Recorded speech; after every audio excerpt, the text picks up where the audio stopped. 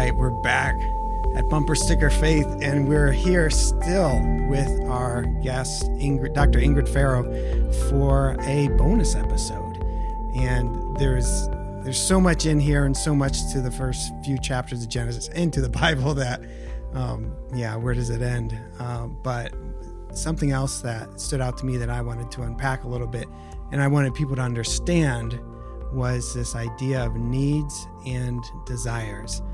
And this part stood out to me, was super helpful for me, and I want you to talk about needs and desires, because needs and desires aren't bad, and they have their origins pre-fall, before Genesis 3, before the fall of Adam and Eve in the garden, correct? Yes, and that was something that I wrestled through, because so much of my teaching and so forth in the church and probably upbringing too. Yes. It's like you're not allowed to feel what you feel. You can't say what you want to say. Yes. Just be good, be quiet, and otherwise you're not in allowed trouble. to be happy. Yes. You're not allowed to be angry. These are things that I heard. Mm-hmm. You're right. not allowed to be all. Yep. No wonder people run away from the church. Yeah. I never heard. I grew up in the church. So I'm like, you can't be happy. You can't be angry. Like, what's wrong with y'all? Yeah. Don't use the word happy. You can be joyful, because that comes from God. But don't be happy. What? Happy is just of the flesh. Wow. Yeah. So it's just suffer. Just do the right thing. And so everything was very, kind of militaristic, but actually a bit stoic. And so the thought of having needs, Controlling. That's the word. That is the word. Because they're trying to control because of, whatever. Yeah. Insecurities and that. Yes, it is. But needs and desires. Yeah. And so as I was, again, in my studies in first chapters of Genesis, I'm in chapter 2, and I always pray my way through, because as I in my studies, it was like I needed God to change all of my thinking, be transformed by the renewing of your mind. I needed a whole lot of renewing in my mind. So here I'm just contemplating in Genesis chapter 2, and here there's water. Plenty of water. There's even gold. It's like, why do they need gold? But there's gold in the garden, and there's these trees, this abundance of, trees, and the food is good, and the trees are beautiful to look at. It could have just been gray and everything bland and tasteless. And everything tasteless, it didn't have to, and then what really got me was the first time the word command is used. First commandment in the Bible. Yes. So the word command, and the Lord God commanded, saying, at first I would have thought, if you'd asked me, don't eat a tree, that's what we think of. But the first command is of every tree in the garden, eat freely. And the sentence structure of that is mirrors, it's as emphatic as, but of the tree of the knowledge of good and evil, don't eat or you shall surely die. It's their mirror. So the first thing is, you shall surely eat, enjoy everything that I've given you. I've given you everything you need. That's the first commandment. The first commandment is, look at everything that I've given you. You're lacking absolutely nothing. Enjoy it. It's beautiful. It's delicious. There's nothing you lack. And so it's like we're supposed to well up with thanks, because we need food. God created us to need food, to need beauty, and to need water and so forth. But then there was also one thing that was not good. And that word not good only appears in the book of Genesis one time. So it's not evil. But here in the garden, where they're lacking nothing, but there was one thing that was not good. It was not good for the Adam to be alone. And so... and that's before sin entered the world. Exactly. That was before the fall, just so people know. Yes. So that there is still something not good in that situation. Right. So in the it wasn't perfect, but in the good garden, because it doesn't say it was perfect, because there was still this threat that was hovering over. But this not good. So we can be in an ideal situation, so to speak, and there can still be something not good. And God didn't immediately go, oh no, this is not good. Quick. Let's create not create. I might riffed on this a little bit too. But let's bring the woman. Let's make sure he's not alone. But first, the first thing God did is he paraded all the animals past him and had him name them. So that meant paying attention. And so he's looking, and here these animals are coming. He's paying attention. And so it has to be as he's realizing, okay, there's something not good. I'm lonely, and isn't that the biggest need, especially after the pandemic, this isolation, so forth, this loneliness. And God didn't immediately go, boom, here you go. But he's looking, it's like, all right, it's not the giraffe. That's not going to meet my need. It's not the goat, It's not the flamingo, And it's God. It's not God being a teacher giving Adam the answers, but it's saying, here's the quiz, here's the test. Yeah. I want you to be able to figure this out. Yes. And that goes back to what sorry, I'm stealing everything. No, that's it. But this goes back to our last episode on, and the importance of being able to name something, yes, to call it for what it is, right? To be able to name the seed, call the thing for what it is. And so here Adam is being taught that you need to be able to identify your need. Yes, exactly. Right? So God called us as co-heirs to partner with him. And so when we have a need, God doesn't automatically just go, here you go. He wants us to participate in the process, to identify what is the need and what would be the thing that would fulfill that need. The legal, right, good thing. Yes, exactly. Yep. And so having a need isn't bad.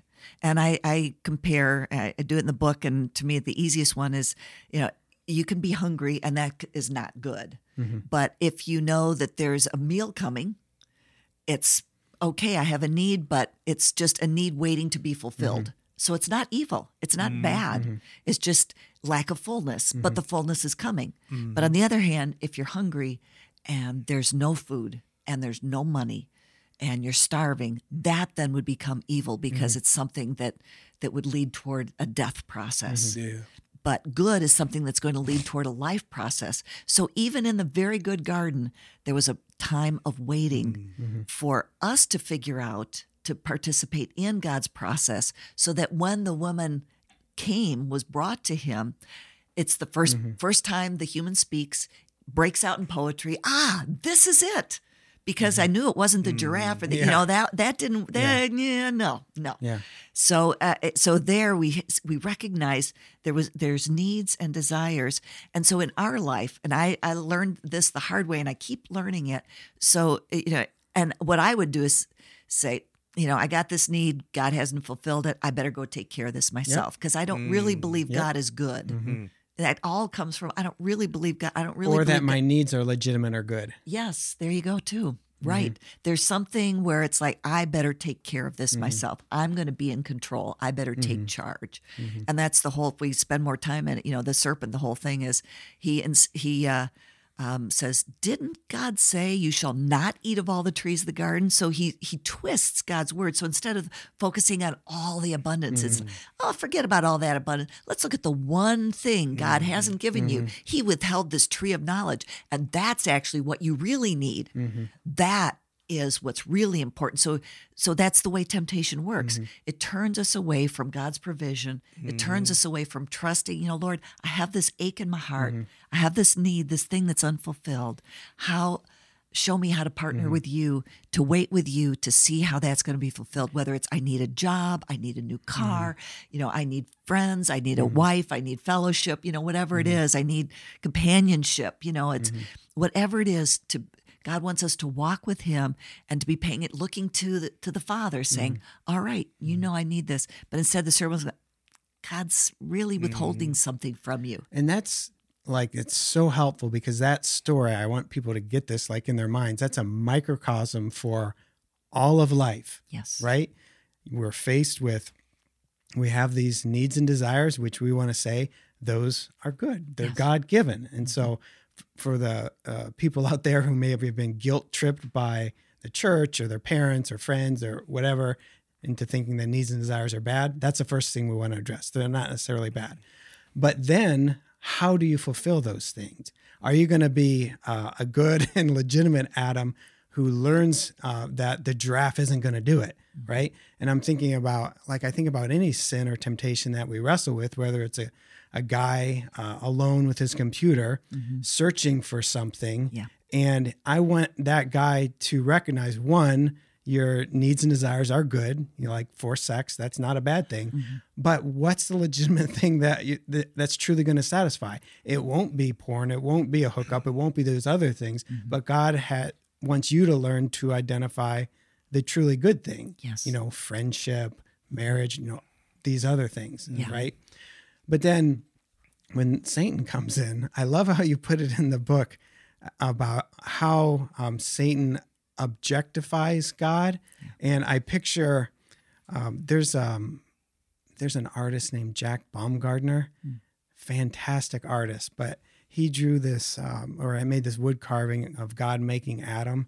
And there's this huge being God who's kind of like hovering over, almost like wrestling this little limp man. And he has him and he's like blowing into his mouth. And it's just to me, it's this wonderful picture about how immense and powerful and yet tender and loving God is. But when Satan comes in and is saying, did God really say, like you pointed out, like God's right there. Like God's huge. He's everywhere. As if God wasn't right there hearing what Satan said, but Satan is wanting to then like shove God over off to the side, maybe to the corners of the garden somewhere else, and just have a little gossipy chit chat with Adam and saying, don't trust him. Don't trust his words, as if God isn't right there, anyways. That's super helpful. That's what Satan wants to do. He wants to objectify God, get God out of the picture as if God doesn't know what's going on, right? Yeah. And then prioritize, poke at that need and say, God's withholding something from you. You better go get this for yourself. Take for yourself. And because it's always followed by, and she took. And later on, the sons of God take the daughters of Adam, and and it becomes take. And it also with the fall, it becomes once you objectify God, then you start objectifying everybody else. And so everything then becomes a commodity. So what do I need to take for myself? How are you going to meet my needs? And again, so once you start objectifying God and you start objectifying other people as to how that will meet my need, rather than, Lord, there's a bigger picture. You are doing something that's far bigger, and I want to be part of that, because it's not going to ultimately satisfy.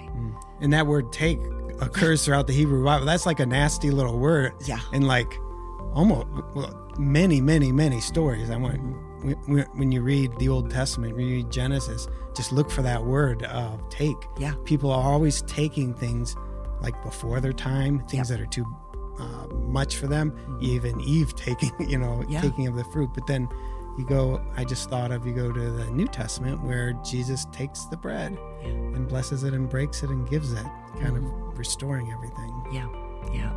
And so examining when we're in that. So I've learned to apply it to everything, just little things to, I need a place to live, and instead of just going to I'm in a hurry. It's like taking time, stop rushing. Our culture,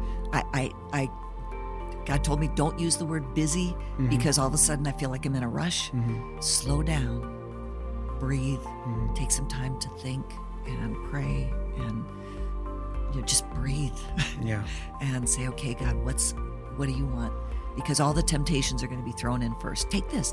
Oh, this is handy. That's our culture. You can get this the next day. So, all right, man, bonus, y'all. So thanks for joining us for this bonus episode. Hope it's been enlightening for you. It has been for me. And until we see y'all again or talk to y'all again, we'll be back next week. Have a good week, y'all. Be blessed. Peace. All right, peace.